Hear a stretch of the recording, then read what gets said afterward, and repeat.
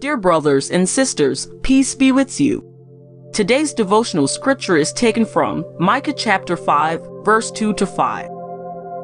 But you, Bethlehem Ephrathah, though you are small among the clans of Judah, out of you will come for me one who will be ruler over Israel, whose origins are from of old, from ancient times. Therefore Israel will be abandoned until the time when she who is in labor bears a son, and the rest of his brothers return to join the Israelites. He will stand and shepherd his flock in the strength of the Lord, in the majesty of the name of the Lord his God. And they will live securely, for then his greatness will reach to the ends of the earth. And he will be our peace when the Assyrians invade our land and march through our fortresses. We will raise against them 7 shepherds, even 8 commanders. Let us pray. Lord Jesus, child of Bethlehem, come and be king in our hearts. Amen. May God make you strong and new.